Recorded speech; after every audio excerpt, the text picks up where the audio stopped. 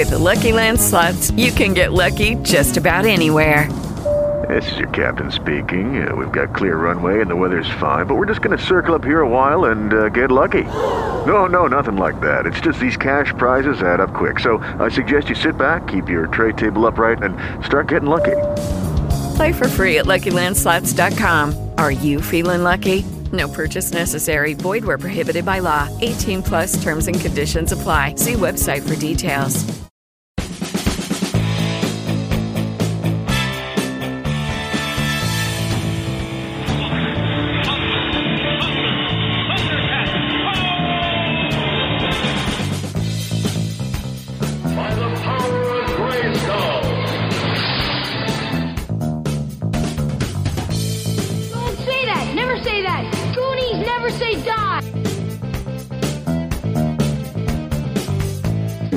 On 14.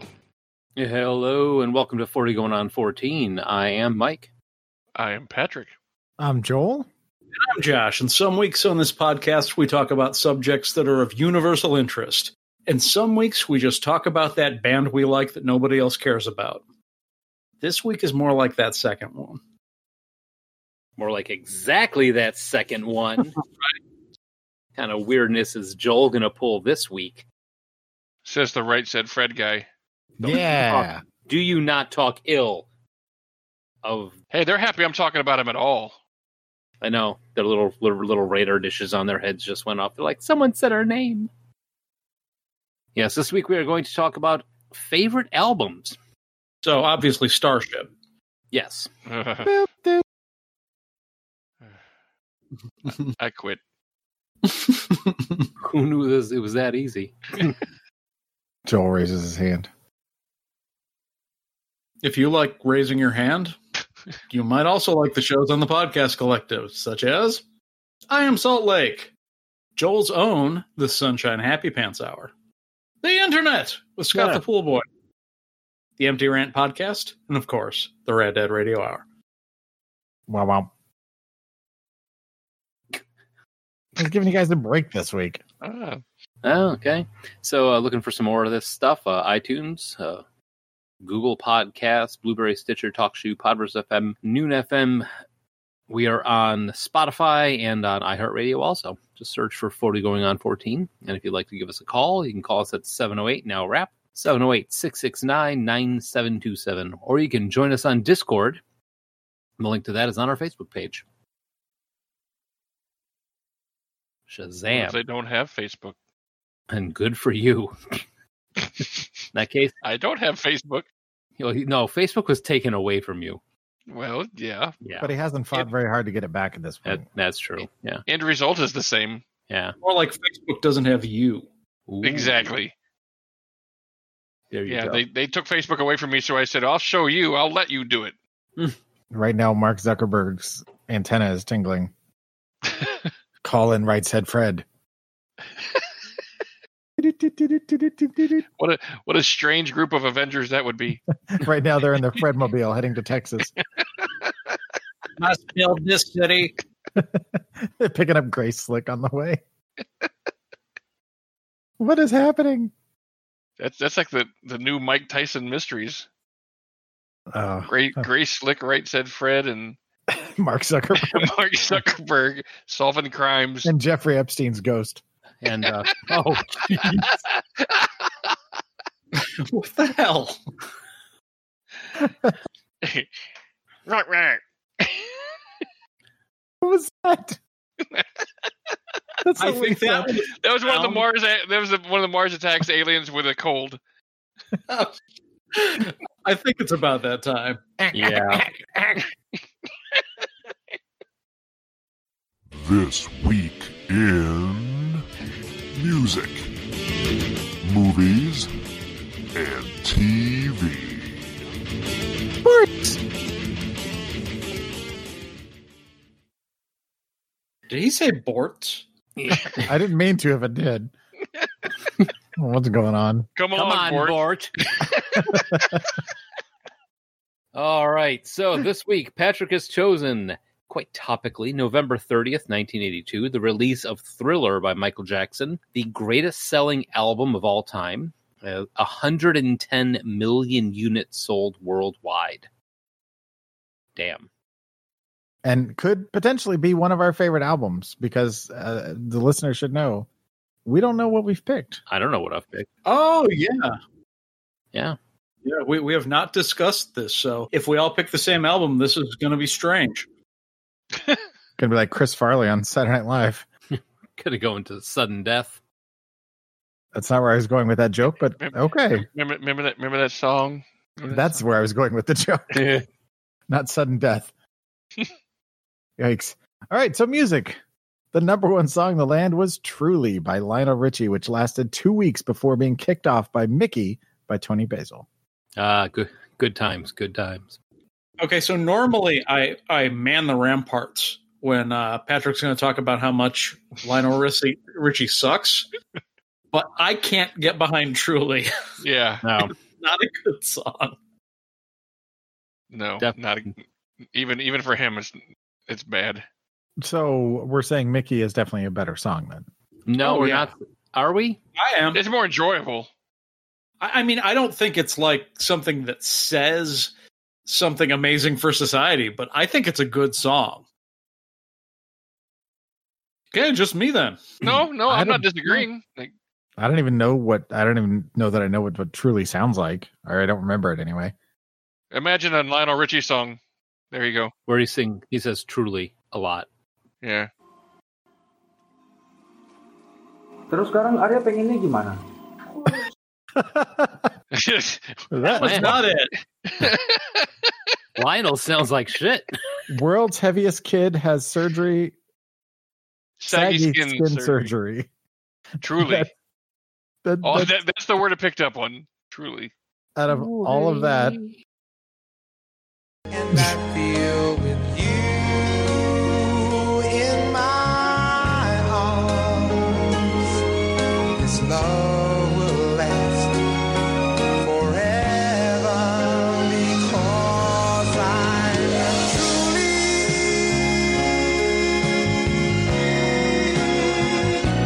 truly in love with you, girl. I want to hear more from the saggy kid. Felt like I was at like a high school dance. Yeah. Yeah, exactly. It's the hands on the hips and rock back and forth song. Save enough room for the Holy Spirit. I don't want any of that. All right, so Carrie Lynn Hilson was born December 5th. She is an American singer, songwriter, record producer, vocal arranger, and actress. She was born and raised in Decatur, Georgia, and spent most of her youth working with producer Anthony Dent as a songwriter and background vocalist for several R&B and hip-hop artists. Her breakthrough came in 2007 after appearing on Timbaland's world chart-topping single and the acronym of the week, TWIA. Pretty sure that stands for Terrence Williams isn't Asian. Who knew? That big Timbaland hit. No, that's The Way I Are. That's The Way I Are. Huh. Huh. Yeah. That's yeah. Yep. All right. Yeah, music was very thin this week. So moving on, from November 25th through 27th, the Jamaica World Music Festival was held in Montego Bay, Jamaica. Acts over the 3-day festival included Peter Tosh, Rick James, The Clash, Grateful Dead, Aretha Franklin, and in their final show before disbanding, Wheeze. That's a really good mix. Yeah. That's a pretty solid cross section. You got a little bit of everything in there. I would love to see Peter Tosh and Rick James on the same stage together. That would be entertaining. I want to see John Tesh and Rick James in this. I want to see Yanni and Rick James. That's pretty much like John Tesh. I want to see Rick James and Rick James. Right, double Rick James. Bitch. They need some hip hop in there though, like some Sugar Hill Gang or something that's unique. Houdini, yeah, that's who they should have had. Houdini. Houdini. I mean, in '82 there was the hip hop scene, but I don't know that there was any artists on the same level as Grateful Dead and Aretha Franklin yet. The freaks come out at night. Do freaks come out at night. What? The freaks come out. What the hell is going I on? love that album. I love that song, but That's a great. it's definitely not something that in 82 the average person would put on the same level as Rick James and the Clash. Definitely not. It's my favorite album from them. Uh-oh. The freaks come out. No, but I had that on cassette. What? I had the extended LP. Oh, you're one of those guys. Mm-hmm. The ELP, huh? I probably still have it in this stack of records surrounding myself. In between Conway Twitty and the Eagles. Tennessee Ernie Ford. Oh, that'd be awesome. I'd love to listen to some Tennessee Ernie Ford. And finally, in music, on December 3rd, ABBA released their final original single, Under Attack. Though a split was never officially announced, they never recorded another song together. Mamma Mia. No. There, that's the end of that. Now, here I go again. Movie. The number one movie in the land was E.T., the Extraterrestrial. Yep. That's 82. That's 82 in a nutshell. All right. Lucas York Black, born November 29th, is an American film and television actor best known for his role in American Gothic. He also had roles in films such as Sling Blade, Flash, Crazy in Alabama, All the Pretty Horses, Friday Night Lights, Jarhead, The Fast and the Furious Tokyo Drift, Get Low, Legion, and 7 Days in Utopia, and the TV show NCIS New Orleans. LL Cool J, rapper from the 80s, who could have been at that show. E.T. the Extraterrestrial, starring Houdini. Completely changes everything. The elves come out at night. Also born on November 29th, Gemma Chan is an English actress known for her role as Astrid in Crazy Rich Asians and as Anita/Mia on the television drama Humans. She has had supporting roles in the Doctor Who special The Waters of Mars, Secret Diary of a Call Girl, Fresh Meat, and Bedlam. Chan continued to gain recognition for her roles in high-profile films including Jack Ryan Shadow Recruit, Fantastic Beasts and Where to Find Them, and Transformers The Last Night. She portrayed Minerva in the Marvel Studios superhero film Captain Marvel in 2019 and will play Cersei in The Eternals sometime in 2021. Is The Eternals another comic book? Yeah. Yes. Yeah. It's the one with the giant bulldog with the little antenna on his head and the guy who can't talk. Nope, that's the Nope. Inhumans. Oh, Yeah, Inhumans. it's Yeah, Inhumans. sorry. Yeah, the Eternals is one of those teams that is such a deep cut that even I don't know very much about them. Yeah, they're not exactly the A-list team. Well, Angelina Jolie's in it, though. That's all I know for sure. but then again, neither were the Guardians of the Galaxy. Right. I mean, this is even a slightly deeper cut than that, but I'm just looking forward to see Kumail Nanjiani as a superhero. Right. Yeah. He already is in my eyes. So he's going to be in that movie? Oh, yeah. He put on Instagram his post getting ready for the movie workout body, and he is like insanely jacked, or at least was, yeah. I saw the pictures of him. I didn't know what he did that for. So. Yeah, Nice. he's ripped. Yeah, I'm sure by now it's back to something closer to what he was before, especially considering quarantine, but because that is not a maintainable figure. Or he looks like Dave Bautista now because he's been in quarantine. Well, he's been doing his lifting and eating. Yep. All right, Gandhi, Best Picture Academy Award winner, directed by Richard Attenborough and starring Ben Kingsley and John Gielgud, premiered in New Delhi on November 30th. The following day, Tootsie, directed by Sidney Pollack and starring Dustin Hoffman and Jessica Lange, premiered in Hollywood. Those are some big movies with big directors and big casts. Yep. I don't actually think I've seen Gandhi since about like 83. I've never seen it. Yeah, I don't think I've ever actually seen it. It was one where my parents rented it when it first came out, so I'm sure I saw it. So it might have been closer to 84, but I haven't seen it since. Now that I know it's got John Gielgud in it, that's a better chance I will see it. I like him. I mean, I like Ben Kingsley. I don't know. Yeah, I don't have anything against him. I'm just not don't make sure to see everything he's in. Right. And finally, for movies, Martin Allen Feldman was a British actor, comedian, and comedy writer known mostly for his prominent misaligned eyes.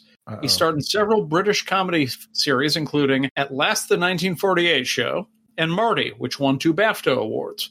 Feldman was part of an ensemble cast of British comic actors that appeared in The Bed-Sitting Room, his film debut. He starred in the comedy Every Home Should Have One of the most popular comedies of 1970. Feldman was the first Saturn Award winner for Best Supporting Actor for his role as Igor in Mel Brooks' Young Frankenstein. Oh, wait, that's Frau Brucher. Feldman died from a heart attack in a hotel room in Mexico City on December 2nd at the age of 48 during the making of the film Yellowbeard. The film was subsequently dedicated to him. Too bad it couldn't have been a better film dedication, but that sucks. 48? I mean, that's so close. That's frightening. Well, he was a notorious smoker and drinker and bad eater. I mean, he ate, like they said, something like half a dozen eggs a day. He only drank milk. He put cream in his coffee that he drank religiously, and he smoked about 5 cartons a day. Cartons? Yep. Or packs. Sorry, 5 packs a day. Oh. I was like, yeah. He also wasn't sleeping much if it was 5 cartons. 5 packs of cigarette a day. No, he just sticks one into the carton in his mouth and lights the other. He smokes the plastic. He just carries around a wheelbarrow for all his cigarettes, lights them at once, and just hot boxes it. No wonder his eye was wonky. The nicotine fit. Yeah. Marty Feldman, great comedic actor. Oh my God, yes. And I mean, just if you take Young Frankenstein alone, fucking hilarious. Damn your eyes.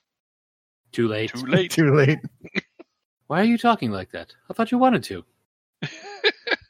I love that movie. All right, so TV. Top shows in the land are 1982's 60 Minutes, Dallas, MASH, and Magnum P.I. I was on Dallas once. We were on a plane trip. We had a layover on Dallas. I just stay an hour on Dallas. And then we spent a week on Hawaii. I just saw that episode today. How the hell were we landing in Falcon Crest? What? Well, if Knots Landing was taken. Jesus. All right, so Elisha Ann Cuthbert Fenoof.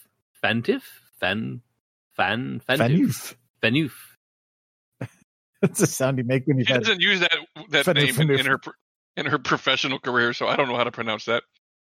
She's just Alicia Cuthbert. I wonder if that's a married name. It's when you have too much cheese. Fenoof. Jesus Christ. Okay, so she was born November 30th of this year and is a Canadian actress and model. She achieved fame playing Kim Bauer in the series 24 and has also appeared in Old School, The Girl Next Door, and the 2005 remake of House of Wax. She's currently on The Ranch.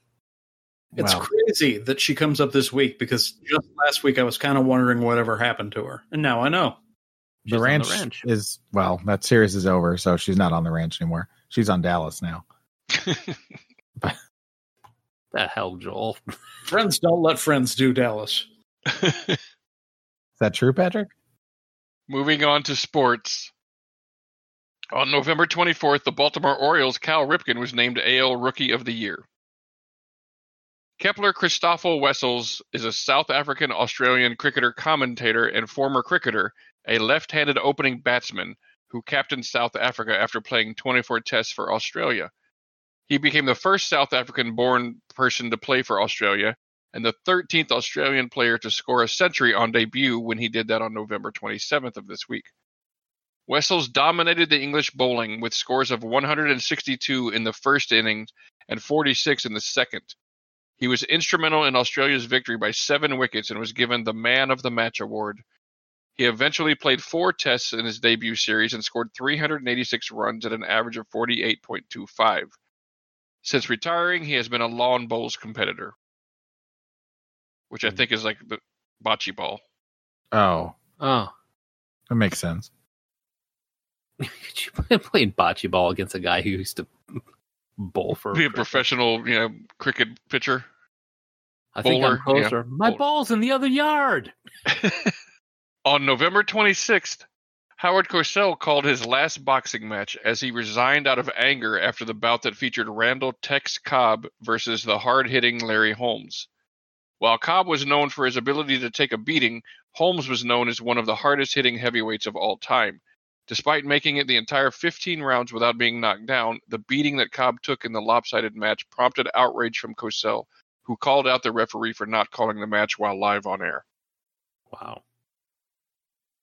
And that is the same Randall Tex Cobb that is the actor. Way to stick to your guns, though, Howard Cosell. Yep. Apparently not a big fan of Howard Cosell. Tex, after the match, said, "If it'll get him to stop commentating football, I'll play that for a week." Oh, jeez. That wasn't very funny. Was that Howard Cosell? It was not. That was Woody Allen doing Howard Cosell. Which is worse, speaking Howard Cosell or not speaking English at all? Nice. And lastly, on November 28th, Germany's Silvia Haneke staged a remarkable comeback to upset tennis icon Martina Navratilova 1-6, 6-3, 6-4, her only WTA Tour championship. Time to celebrate Hanukkah. Here comes Silvia Haneke. I mean, that's the best way I could come up with to pronounce that name. Yeah, no, I think you're right. It looks like it. Yeah. Unless Hanika? it's like Hanika. Hanukkah. Hanukkah. Hanukkah. Hanukkah. Oh, man. Play us off, Keyboard Joel. Get us out of here. Donkey. Yeah. The freaks come out.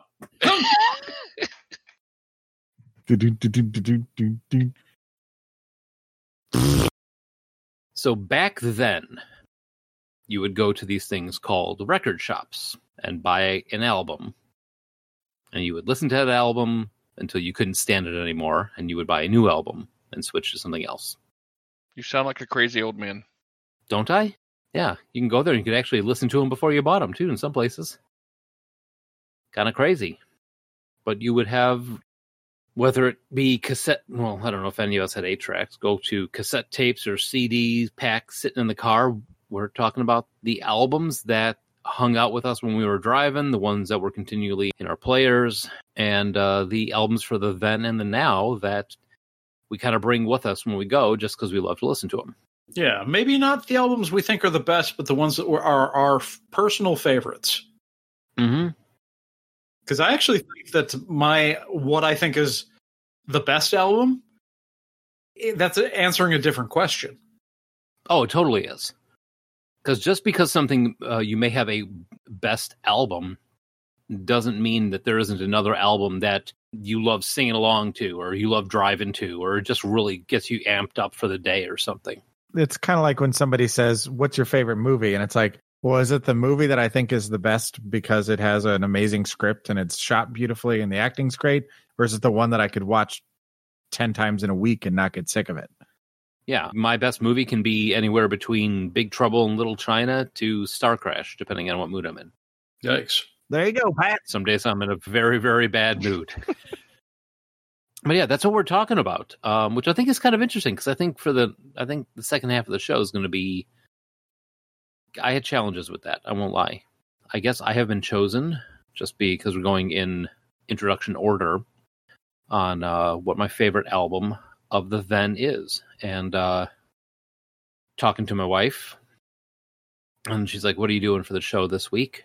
Like, "Yeah, we're doing favorite albums for the then and the now." And she goes, "Oh. What are you thinking of?" I go, "So I've got some ideas for the then already." And she goes, "Okay, which NXS album is it?" That's kind of what I was thinking too. That's hilarious.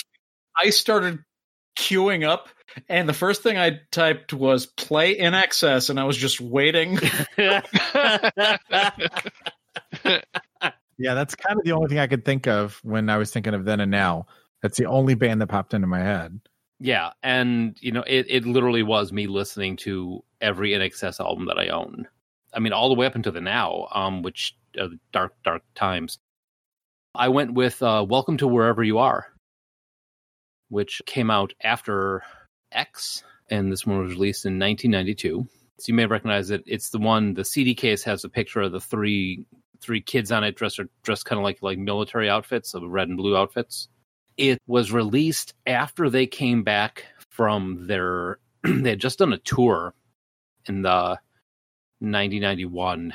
They did 10 months on the road with 180 concerts, which is insane.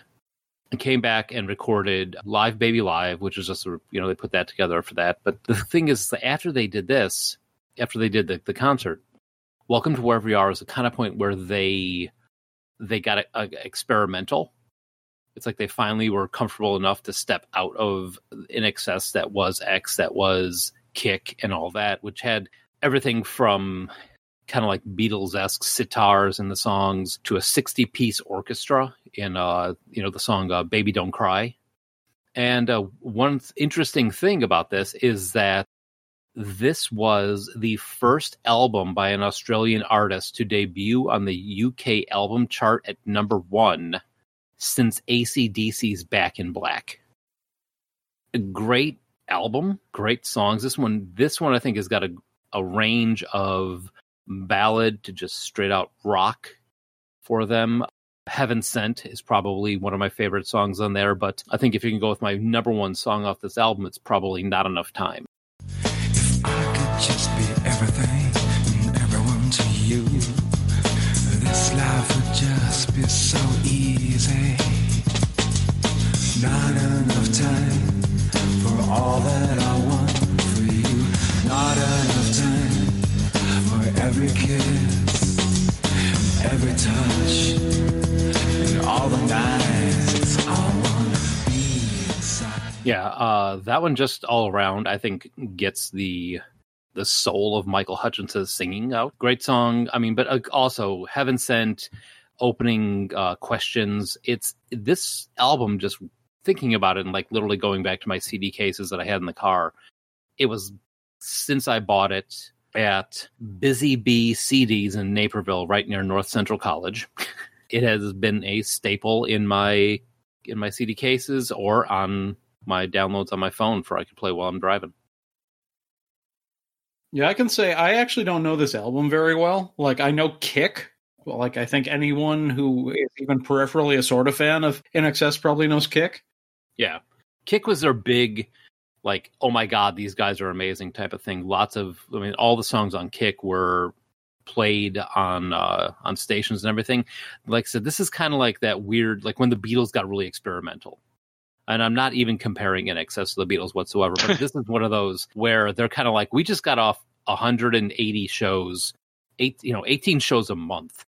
It's kind of their Lamb Lies Down on Broadway.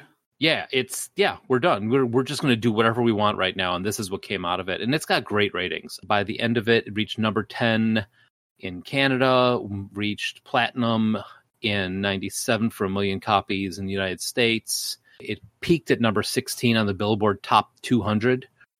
If you haven't heard this one, I mean, definitely give it a listen because it's got every range of In Excess style, like I said, from Baby Don't Cry to Heaven Sent, the guitars, the horns.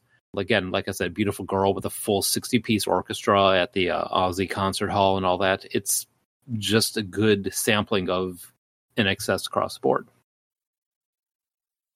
So there you go. I guess that means it's my turn. It is. It is.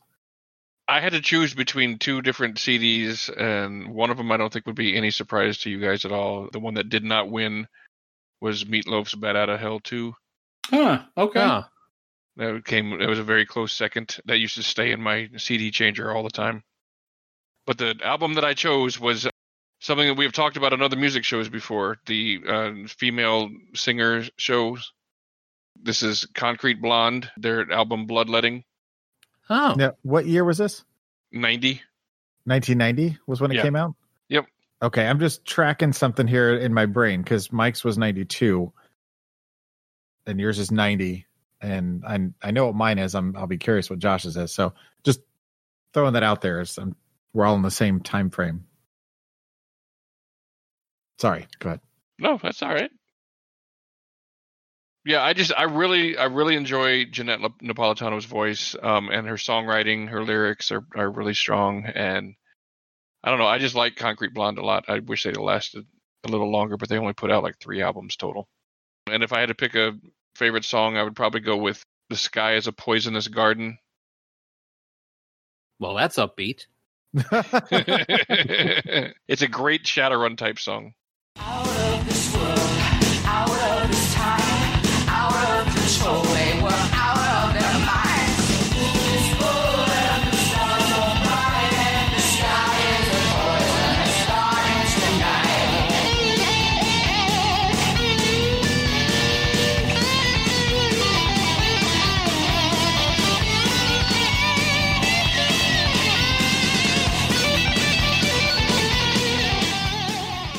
Yeah, that's actually been used in a couple different soundtracks on like a CSI show when they're in like a rave scene or whatever. I've heard it playing.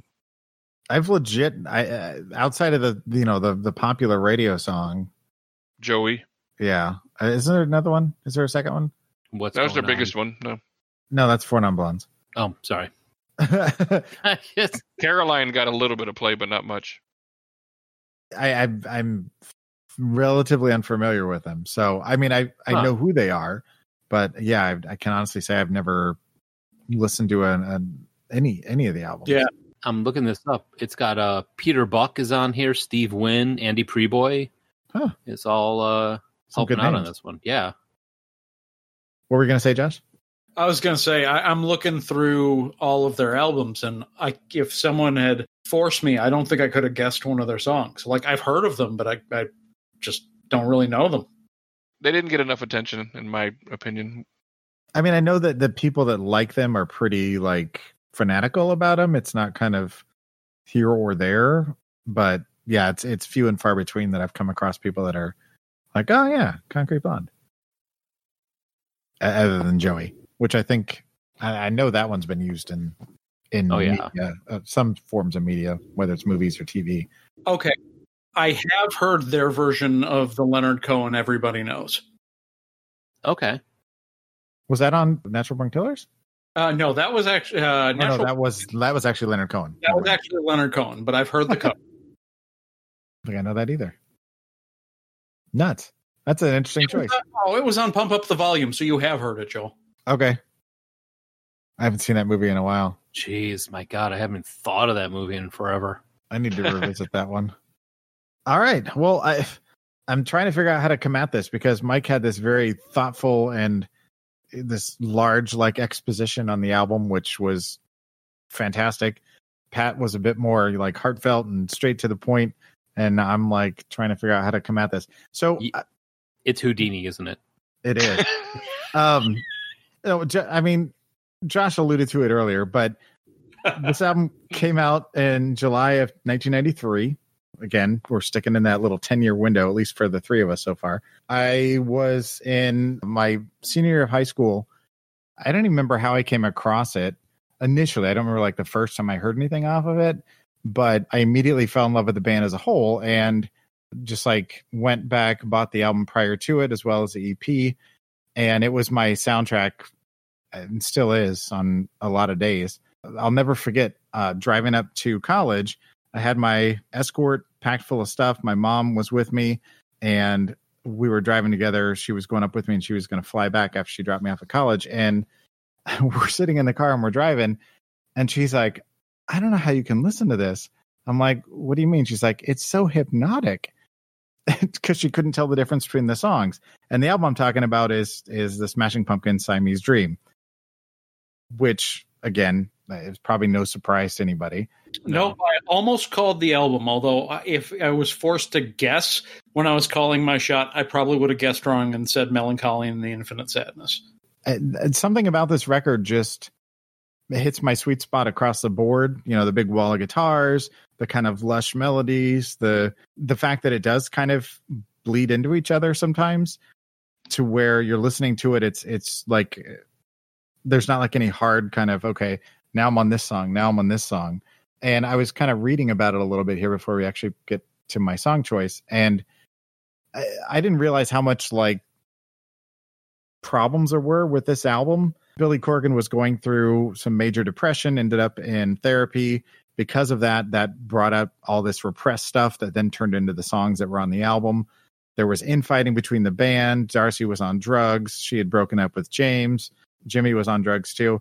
And it ended up that Billy kind of took over the album to where he was re-recording the bass tracks and the other guitar tracks because he was just turning into was his baby. And I was reading some little factoids here before we started. And just like, for example, where'd it go? On the song Soma, it contains up to 40 overdubbed guitar parts.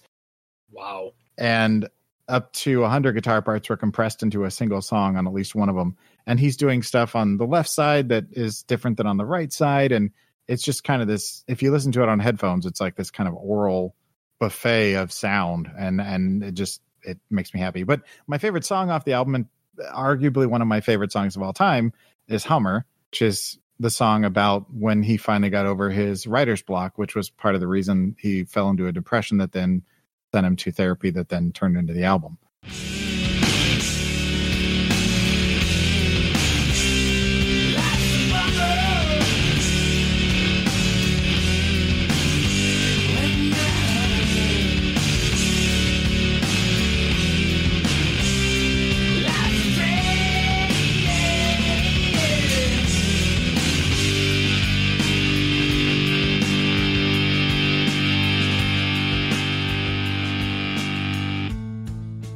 To the part where he says, my tongue fat with promise, and how he was finally free to write again. Interesting fun fact about the song, on a personal note, when I was doing theater, this was a song I would listen to before every show at some point, whether it was literally before I walked on stage for the first time or it was at some point prior to performing. It was my kind of clear in my head song. Yeah. That album still to this day is on top of my list when people ask. All right, I guess I'm up then. I had a backup pick. In addition to us going in introduction order, I wanted specifically to go last because I'm going a little bit more mainstream. So I was afraid that I would be the one who was duplicated. My backup pick that I did not use was Metallica's Black Album, which is their most commercial album, but it's still probably the album of theirs I've heard the most. Like, I have some strong memories. Oh, yeah. But it's interesting that Joel noticed the pattern we've made here, because I both break and reinforce the pattern at the same time. Because the album which I'm choosing came out actually before I was born in 1975. Whoa. However, I discovered it in 1992 when a whole lot of other people did. Peter Frampton live. Wow, he makes his guitar talk. It's going to be Queen, A Night at the Opera, which, like many people in Gen X, really got into Queen because of Wayne's World. Yeah. In 1992. A Night at the Opera began, like we talked about this when we did the show all on Queen quite a bit, but like A Night at the Opera was my first big jump from wearing out the singles, especially like the Bohemian Rhapsody, or I had a few of them, and then like delving deep into A Kind of Magic, which is its own album, but it's really the Highlander soundtrack. Mm-hmm. Like A Night at the Opera, I think I actually bought before A Kind of Magic, and I don't know if you guys remember this from the apartment, but Patrick had it was either a 5 or a 6 disc CD changer, and I had a cassette. Yep. That was mine, and it got to the point where I played it so much that Patrick got angry every time it was on. I remember it had A Night at the Opera, Ace of Base, The Sign, Green Day's Dookie, Bare Naked Ladies Gordon. Shoot, I was going over this with Sarah yesterday. There had to have been a TMBG in there somewhere. Yeah, that's fair. Oh, yeah, there's TMBG. It was Lincoln? Probably Lincoln. And I think you had a 6 disc, because I'm certain that Queensryche Empire was the last one. Yep. It was That pretty much summarizes our college years right there. Just tossing, toss some Counting Crows in there too. And Steve Miller Band. Steve Miller Band, yeah. Yeah. But I mean, obviously, this is one of those that the album works for me beginning to end, even though I recognize that "I'm in Love with My Car" is not a great song. I'm in Love with My Car is not a great song unless it's the exact right circumstances, which is David Tennant driving his car through a wall of flame. And I actually think it works in the context of the album, even though it's one of Queen's weakest songs.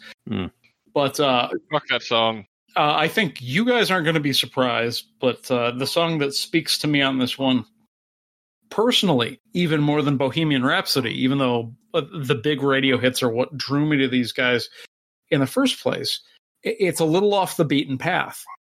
It's a song called The Prophet Song. Oh, really? Mm-hmm.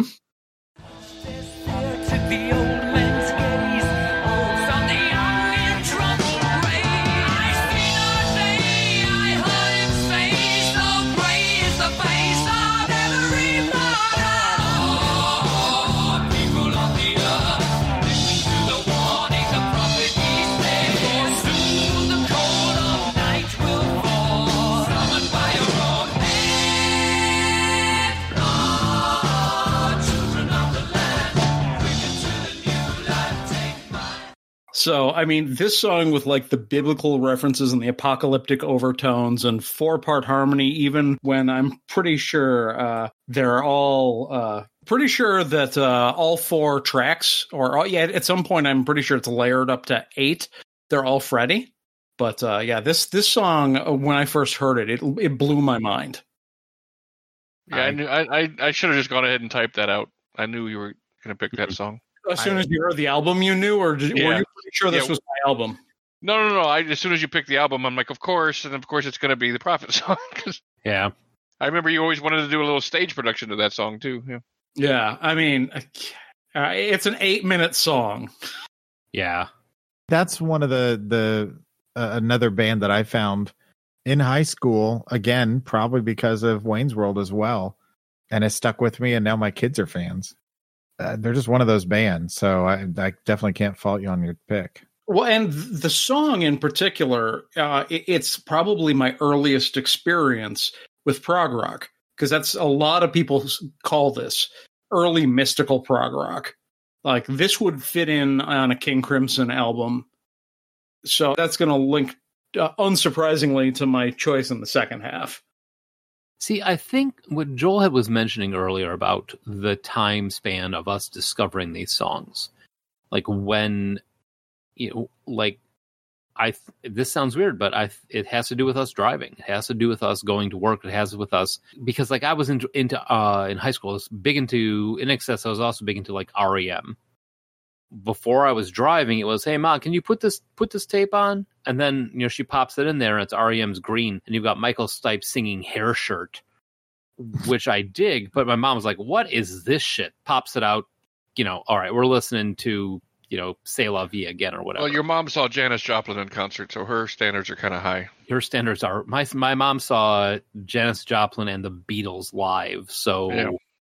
And if you ever see her, ask her about the Janis Joplin concert, because from what she's told me, she finished a bottle of Wild Turkey before the first set was over. Your mom? She said it was. Yeah. Well, yeah. Yeah. Anyway, amazing. But I will say that I'm going to have to break the pattern again, because you may have forgotten this, Mike, but I didn't even know how to drive a car until we were almost out of the apartment. Oh, shit. That's right. Patrick taught me how to drive. I didn't have a car until I think Pat was already moved downstairs. Yep. That explains why you drive like shit. I got a little bit better when I was putting 500 miles a week on my car driving for Lyft. A little bit. Yeah. That'll do it. But I mean, there's I wish I could remember the thing I saw, but I had seen an article at some point years ago about how music tastes don't change after age 30 or something. I don't remember what the statistic was. It was I think it's bullshit, but that's kind of why I was focusing on the timeline, because you think about, and obviously in this case, we're kind of hindered by the fact that we're trying to go pre-2000 or at least pre-2010 at the latest. And so that changes things. But I mean, it's kind of a pivotal point in your life, especially high school and early college, if you go, Mm-hmm. to where those things really are cemented because of the experiences you're having, the kind of wide range of emotions that are going on, everything that you're going through, kind of transitioning from child to teen to adult. So it's not a surprise that we would pick albums that kind of fall into that rough same time zone. But, if you think about it, if we weren't hindering it by the year that it came out, your favorite album now could very well be an album that came out in 1975, for example. Yeah, and I do think there is something to that concept of formative media, and I think for a lot of people it is going to hit like sometime between their junior year of high school and their second year of college. A buddy of mine on Facebook just put together his like personal top 10 lists of songs and best album of the year from 1970 to like 2019, and he said that like the big years for him were the years he was in college. So I thought that was kind of interesting. It feeds exactly into what Joel says, even though this guy's a little younger than we are. And you think about people that are like, well, music stopped being good after blah, blah, whatever year they pick, which typically, from my experience anyway, for a lot of people, generally speaking, whatever that year is roughly between high school and college. And there are some people that go on beyond that. And I think all of us are in that group where, we're not afraid to see what's out there and kind of enjoy things that are current and not say that everything sucks. But there's a larger population of people that kind of get stunted. And once they hit that wall, they don't go past it for whatever reason. Okay, this may have something to do with me interacting with you, Joel, because you introduced me to so much music. Just hanging out with you, that sort of thing, that I think that's definitely carried forward into now, because I mean, like, my girls will be like, oh daddy, you totally have to listen to this song. And I give it an option. I give it, hey, let me listen to it once and I'll let you know what I think. Or they'll listen to something and I'll be like, this sounds really similar to this album that's currently, like, there was one, I can't remember the band that the girl played for me, but my daughters played for me. It was like, they totally like this new song. And I was like, okay, you like this. You may want to look up Susie and the Banshees, because this sounds just like Susie and the Banshees. And it's kind of carrying that knowledge forward, where you're hopefully raising kids, and Joel helped me out with this, is, music is what you love, but give everything at least 3.5 minutes. It's funny you mentioned that, because I talk about that 6-disc cassette of Pat's that became mine. 4 of those were bands that Joel introduced me to, and only 2 of them were not. And Queen was one of them. The other was Queensryche, which I believe I introduced you guys to. Yeah. Which is funny because my brother accidentally bought Empire thinking it was a Queen album. You guys are saying some of the nicest things you've ever said, and I'm kind of all for Clint. Well, I mean, Joel, What? Said don't get used to it. Yeah, I know. But it's one of my things that I try. I've spent a lot of my time trying to do. That's why I do the show I do. Is I like music, and I like sharing music. So it makes me happy that it has been a thing longer than that. It's funny with my kids. I didn't, because I'm constantly listening to new things and I'm looking for new things. It's hard for them to really lock into one thing, because I'm on to something else by the time they get into it. So I've kind of let them find their own way. I never pushed anything on them, and I've let them find their own, preferences. And along the way, there's some things that have stuck or that they found on their own, like Queen, for example. But, then like Juliana she loves show tunes. Who knew? Yeah. My daughter is, one of the things, like, we moved them all to Sprint for us for the phones. And when you get Sprint, everybody gets their own, its title is their music thing. Best things ever is finally they have their own music log on, and they're not all sharing the Amazon account, because I would put on the My Album thing on there, and I would get, like, there was a good 6-month period of time where they were like into chiptune. Yeah.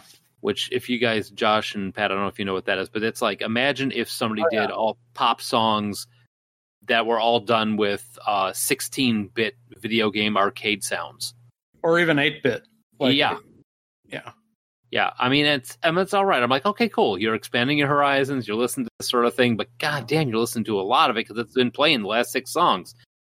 Joel, I mean, you introduced me to new stuff. I mean, the music thing is, I don't ever want to become the old man who goes, I like what I like, and all the music from now on is crap. Because no, there's a lot of good music coming out nowadays. It's just now, like the internet, you really got to dig for it.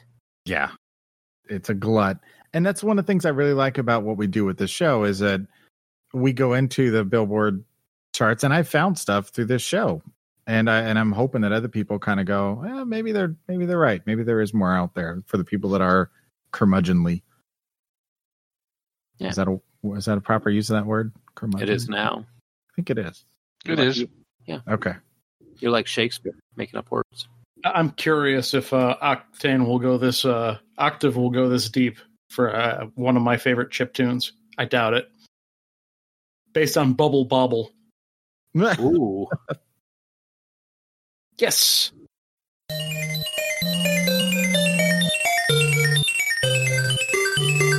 Oh shit. Holy shit, goddamn, this is an annoying fucking song. But you'll get it stuck inside your head and you'll sing it all night long. I said, now holy shit, goddamn, this is an annoying fucking song. But you'll get it stuck inside your head and you'll sing it all night long. This is the game that doesn't end. 100 levels and start again. Fun fact, I've been friends with Mad Hatter since 2006. Really? Yeah, what? Mad Hatter was one of my pickups when I first got into Nerdcore through a website that I think is defunct called The 61.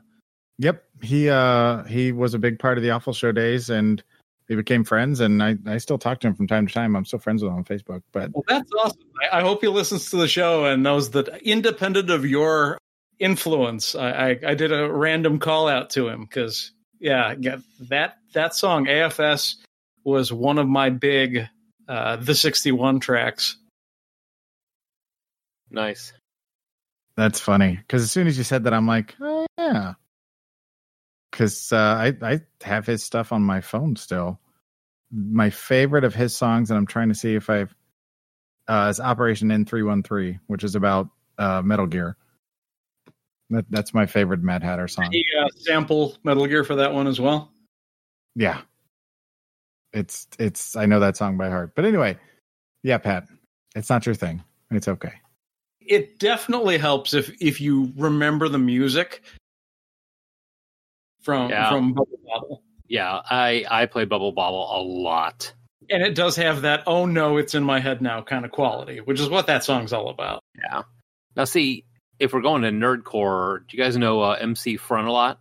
Oh yeah. Yeah, I'm big fan of Front. Okay, yeah, he's probably my favorite of the Nerdcore crew. I mean, just I got his album Favoritism when off of a Humble Bundle, and was just like, yikes! This. I hate to say it, this guy sings to me. That's just it. If you dig through the Nerdcore artists, you'll find one or two people that are specifically kind of pointed it right in your face. And it's like looking in a mirror, and then there's some that you're kind of like, okay, they're a little out there. And then there's some that you're just like, holy shit, these people really should be more popular than they are. Mm-hmm. There's some really amazing artists that we came across over the years. All right, have we kind of tapped out our van? Yeah, we went down a weird path. Not a weird path, a good path. Yeah. We always wander down a weird path. I mean, that's just a given. When we come back, we are going to see what the now is, which I think there's going to be some conversation. I think there's going to be a lot of surprises on the next half of the show, and we will be back in just a little bit. No surprises from me. Yeah. It's the only one that I was pretty sure I know what it is.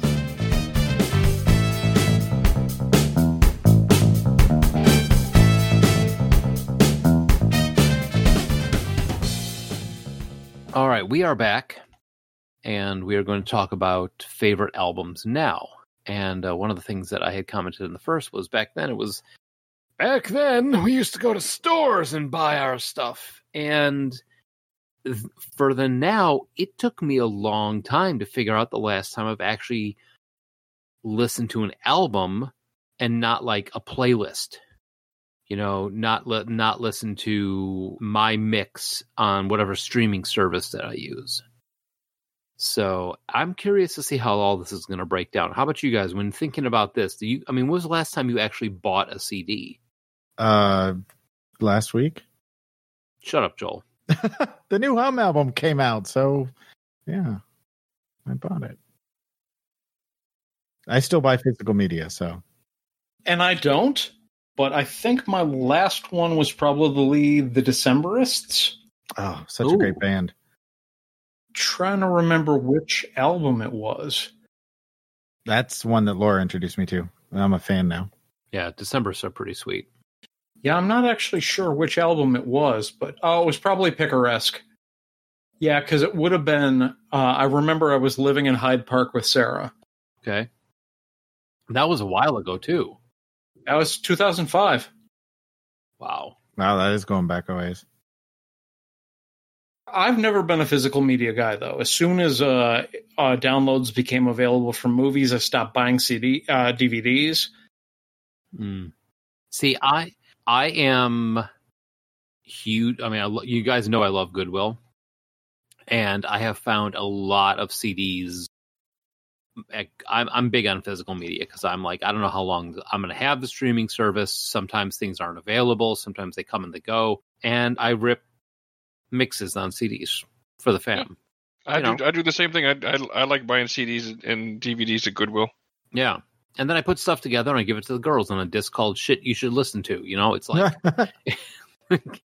I like having physical media. It's kind of two reasons. One, it's not going to change. I always can get it. You know, I always can access it. And two, it kind of looks nice sitting on the shelf.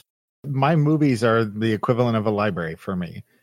Yeah, they really are.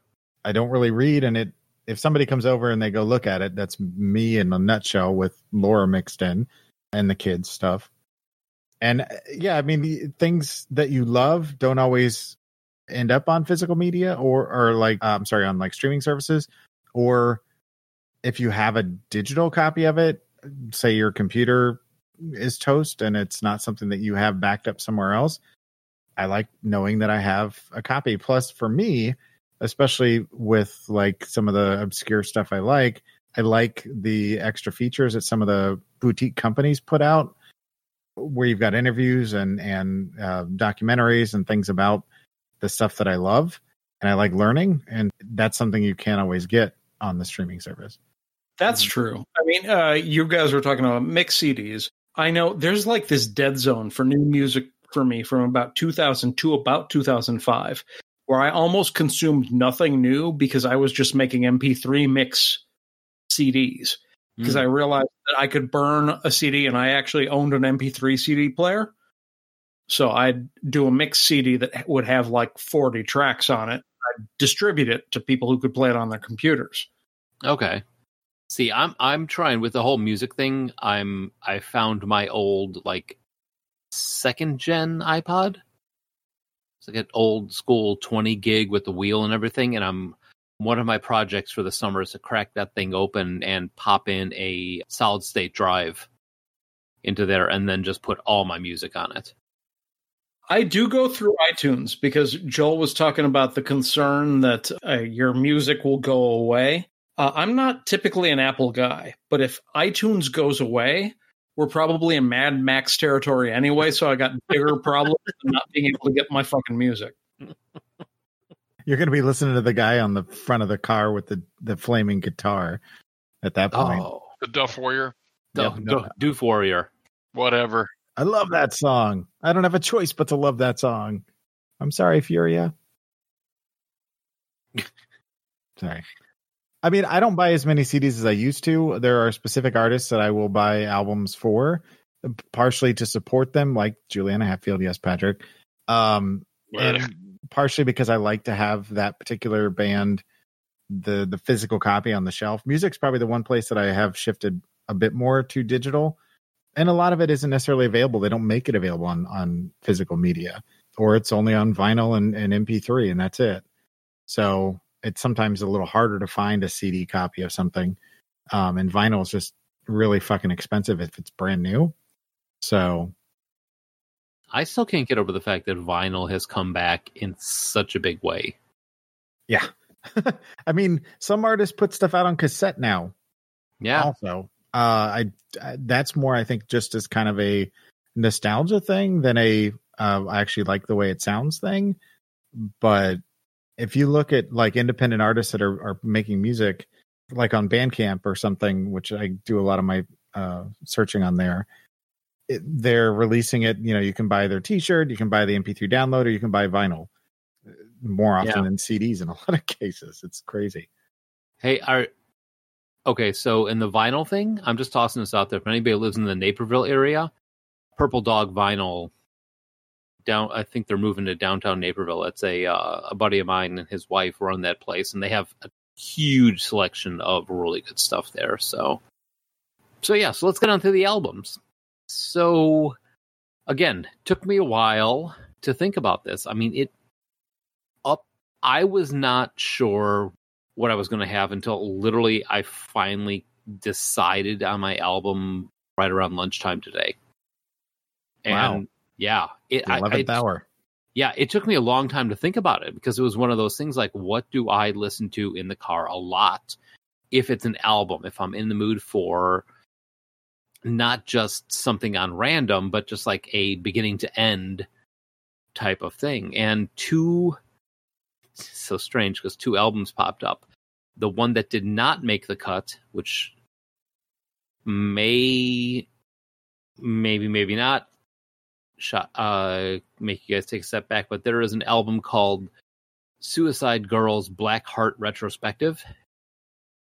And it's those Suicide Girls, but it's it's a mix of everything from Ministry to the Alkaline Trio to Bauhaus, The Killing Joke, Skinny Puppy, Joy Division. So I really have to be in a right mood to listen to it, but it's one of those that I have on my phone right now. But I really have to be in a mood to listen to Joy Division. Yeah. That is a certain mindset. Yeah, it really is. And it's a great album if you listen to it.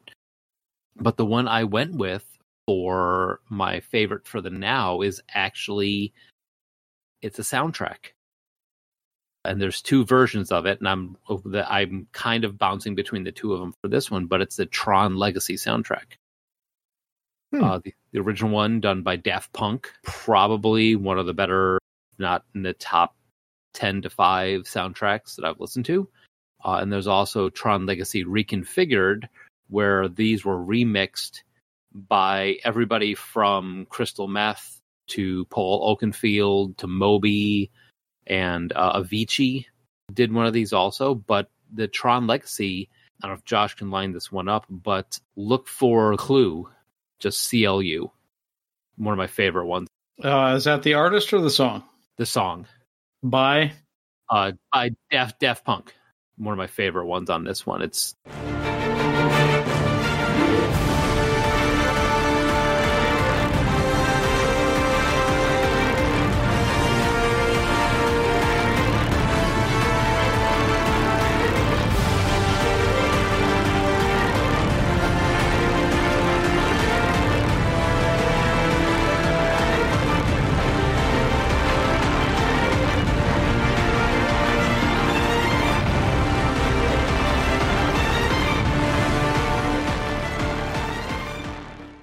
Yes, I mean, I've always loved soundtracks. I've always liked, music from the movies, just because, like, the first movie soundtrack that I ever bought was the original Batman 1989 Michael Keaton version. Love the movie, bought the soundtrack, and I can see the scenes in the movie as I listen. The other part of it is that you've got this full orchestra with Daft Punk playing. This is one of those soundtracks that I will listen to and get to a couple of the songs on there. When you look down, like I'm driving home from whatever, and suddenly I realize I'm doing 95. It's fun. It's Great to listen to. I was actually I went to the Tron opening night for the Tron Legacy release when it came out on the movies and all that. And I remember that. Yeah, it was a lot of fun. I have a Tron hoodie. It's got like the glow in the dark lines on it, like I'm Tron. Susie lets me chase her around the backyard with a Frisbee.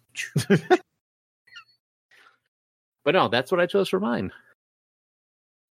I did not see that coming. Yeah, I don't. You could have given me 100 guesses. I wouldn't have got there. It took me a long time to think about this. I mean, this is I was going like why I brought up physical media, because this is one of the few physical discs that I sought out and bought to have the music with. I like soundtracks. It's always been a thing for me. And this one, and I love Tron. And I listened to this one actually a lot more than I anticipated looking at my playlist and listen time and all that. Interesting. Yeah, I like Daft Punk. I'd never heard anything from this. When we did the Tron show, I probably heard it when I watched the movie, but that was about it. Oh, listen to the soundtrack, because you get Daft Punk with a full orchestra behind them. And if you like techno and trance type music, definitely check out the Tron Legacy Configured with all the remixes on it. And actually, D-Res by Avicii is the one that was really good off the Reconfigured album. Yeah, sad to hear when he passed. Yeah, it was. He was really good on that album. But tagging in, Pat. Who, me? Yeah, you. Yeah, you hacksaw Jim Duggan. What? He said he was tagging. I don't know. You're Patrick. Joel, and I'm Jim. No, I'm sorry. I got really distracted by the hacksaw Jim Duggan line. That's, of all the wrestlers out there, that's the one you fall for? That's the one that popped into my brain, yeah. Huh. Maybe because I'm always carrying around a 2x4? I mean, it's not out of the realm of possibility. That in your eyes. Anyway, moving on. Yeah, the album that I choose is from 2006. It is the first number one album this guy has had since 1976. A 65-year-old Bob Dylan released an album called Modern Times. I don't know if you guys are familiar with it, but it's basically it's his take on a lot of old standards, a lot of really old blues songs and things that have gone into public domain at this point. I love Bob Dylan as a rule, and his stuff from like 1997, 98-ish on has been just, the guy has not lost a bit of anything, hasn't skipped a beat. I actually was introduced to this CD by my mother. She was playing it one day, and I asked her what it was, and ever since then I've listened to it a lot. I borrowed from her a lot to listen to. Nice. He just released a record, actually, like just in the past month, if even the past couple weeks, even maybe. He just dropped a new album. But he is currently the oldest living person to have an album debut at number one. Not a surprise. The guy just poops talent. If I had to pick a song from it, I would say "When the Levee Breaks." I really like that. I'm familiar with the original.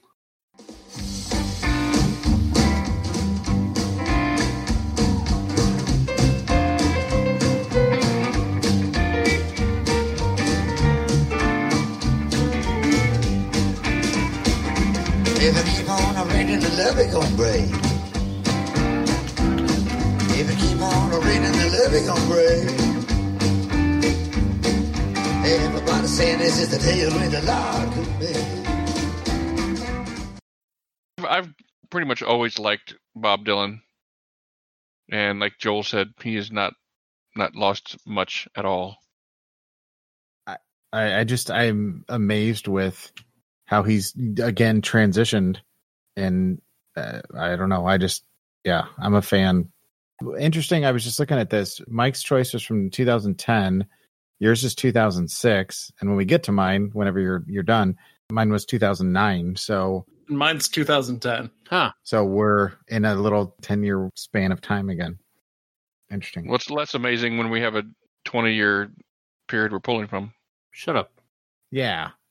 I mean, I don't know, because I think the phases you go through from once you're past your formative media stage, there's a lot.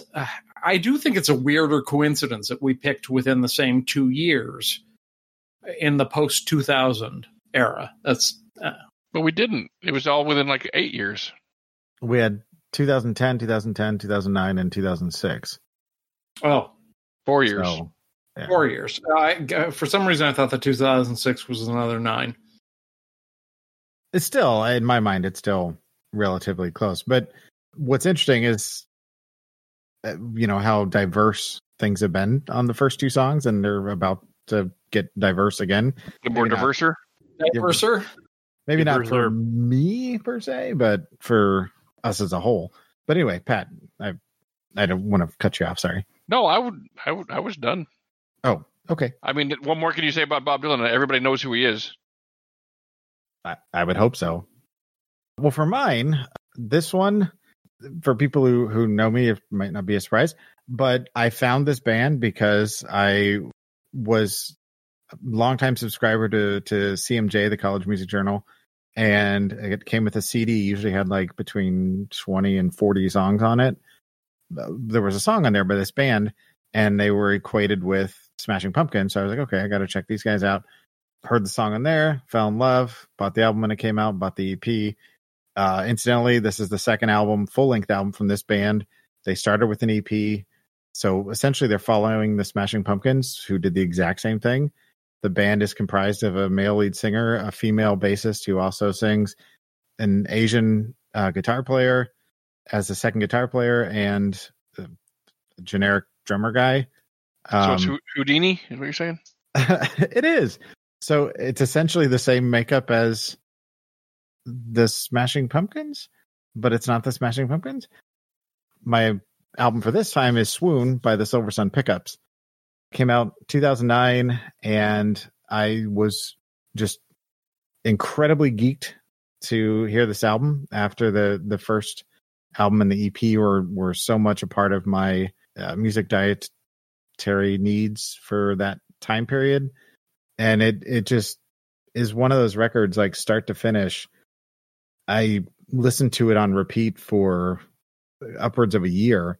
I mean, I cycled other things in and out a little bit here and there, but it just was on repeat constantly. And as I was going through the album looking for a song that I wanted to play, it was hard because every song I picked, I was like, oh God, I love this song. So it became kind of a difficult choice, but they're very much in the same vein as Smashing Pumpkins in a lot of way.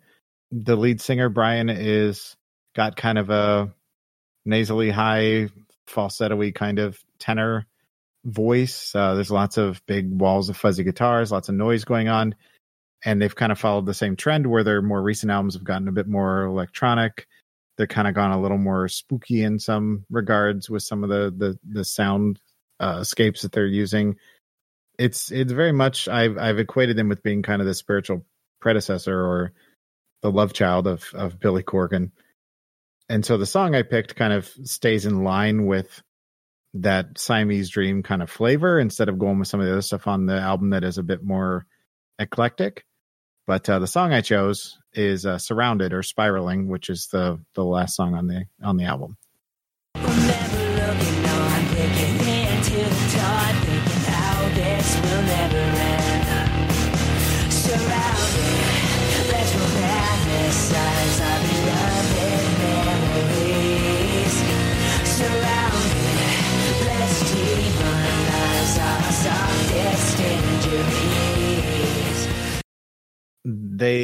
Brian writes great hooks, and once you know the songs, they're very kind of, you can sing along with them.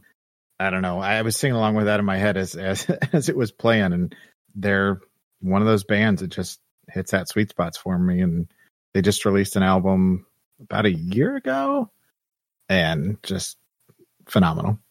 Yeah, to me, it almost sounded like you had Letters to Cleo in there a little bit. That's just it. I mean, he's got hooks where even though there's this kind of, the songs tend to be about 5 minutes each, it still feels a lot like in some of the ways as a good 3-minute pop song, but with a lot more going on. Interesting band. I'm hoping to see them live at some point. I missed them when they were here in March. I think that was right before COVID happened. I'm hoping at some point I'll be able to see them live. All right, I guess that brings us to me. These guys and longtime listeners will not be surprised whatsoever, because there's pretty much, aside from whatever's on the radio, one band I've been listening to since 2010. In terms of picking up new stuff, I mean, my music tastes are a little bit more diverse. I'll pick up a couple songs here and there, but I really, it's really been all about Poets of the Fall from Finland. These guys I first discovered while playing Alan Wake on the Xbox 360.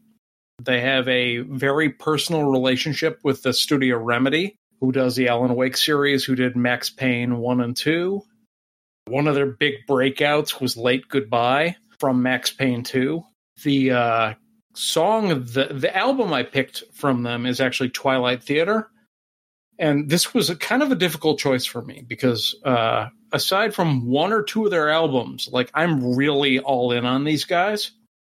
And I was thinking about, as an album, which is the one that I want to listen to beginning to end, every song flowing into the other. These guys are prog rock, but with a very alternative metal sort of feel. Finally got to see them live. If you listen to our concerts show last year, they came to the U.S. for their second time ever, and Sarah and I were there. And the song I have selected is... And you got to meet them. Don't just gloss over that. Yeah, got to meet them both at the signing before the show and got to drink with a number of the members of the band afterwards at the hotel party, which is crazy because they showed up literally about 30 seconds after we decided to leave. Like, we recognized them as we were standing up to get out of there. So that was a great thrill. Now, when you say Max Payne, you're talking about the game, not the horrible movie, right? Yes, I'm talking about the games. Okay. I figured as much, but just checking. Yeah, Remedy, I think, is also a studio based out of Finland. And like a lot of Nordic bands, like, if you want your art, whatever it is, to extend beyond your country, you do it in English. So yeah, almost everything they do is in English. All their albums are in. Otherwise, you're finished. So one of the reasons I chose this particular song is it is actually the second song I ever heard by them, and the first song under their name in Max Payne. Sorry, not Max Payne, Alan Wake. They actually first appear in Alan Wake as a band called Old Gods of Asgard, which is like a 70s metal band that is also really them. But there's a radio in a big combat sequence where they play the song War. If I can let the memory heal, I will remember you with me on that field. When I thought this war alone, you were there by my side on the front line. So yeah, when I first heard that song, I was immediately spellbound and went to YouTube to see what these guys were all about. Pretty much never stopped. These are some of the first artists who I decided, when it comes to digital media, I'm not going to pirate. I'm going to buy all the albums. Quite a bit of my iTunes. Every soundtrack has had their albums on it. And they're kind of like a fusion of everything I've loved from the beginning. Progressive rock, alternative, heavy metal. Well, you introduced them to me, and I have been digging them since like right before you left to go see them overseas. I had been listening to them, and they've definitely made their way into my playlist. I'm glad to hear that, because one of the reasons, aside from the fact that they are very personally important to me, is my hope that even if we just make a couple new fans through, I know we don't have thousands of listeners, but there are people who listen to the show, and if someone has that same aha moment I had when playing a writer in the Pacific Northwest dodging shadows with a shotgun while War is playing on the radio. If anyone has that same moment and decides to check these guys out, I'm happy. I gotta say, we had some very eclectic mix there. Well, I mean, just personality-wise, we are all over the freaking place. So I'm not surprised that we are like... Fuck you, what do you mean by that?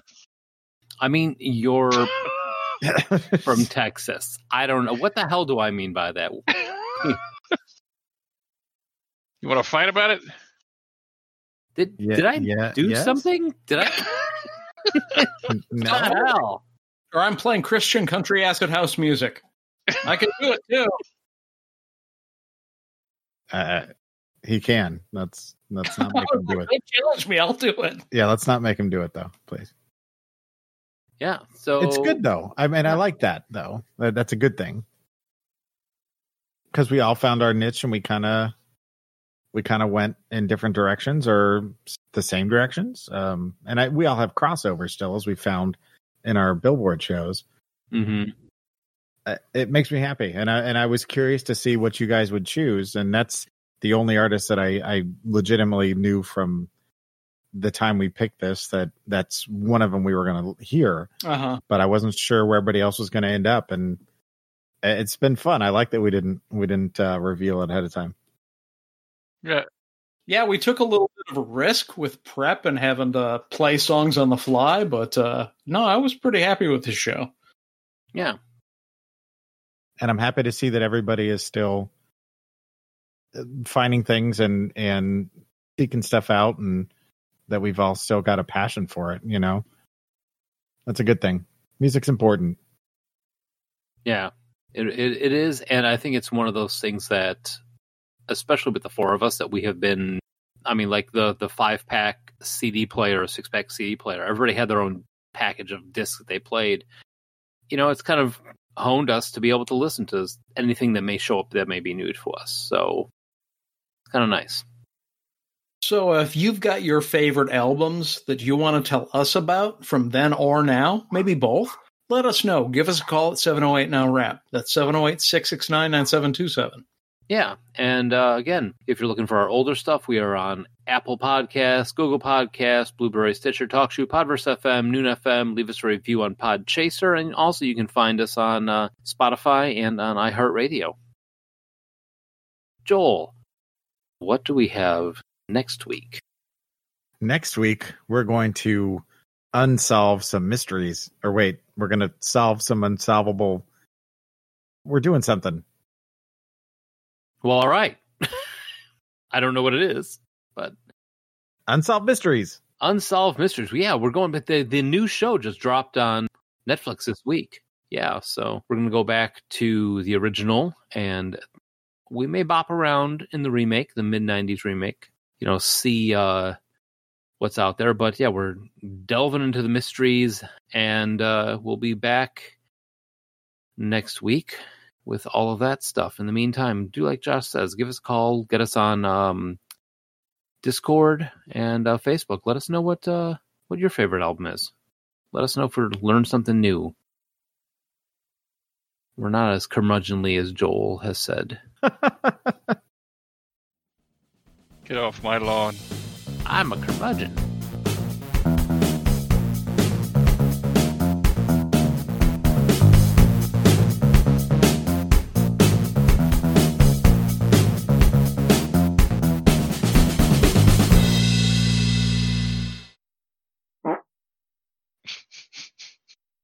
Mike just sat on a tube of paint.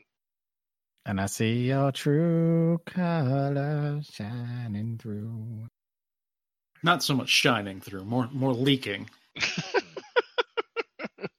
Dripping through. That's why I love you. So don't be afraid to let it flow. Your poo colors. They're beautiful like a rainbow. Cindy Plopper.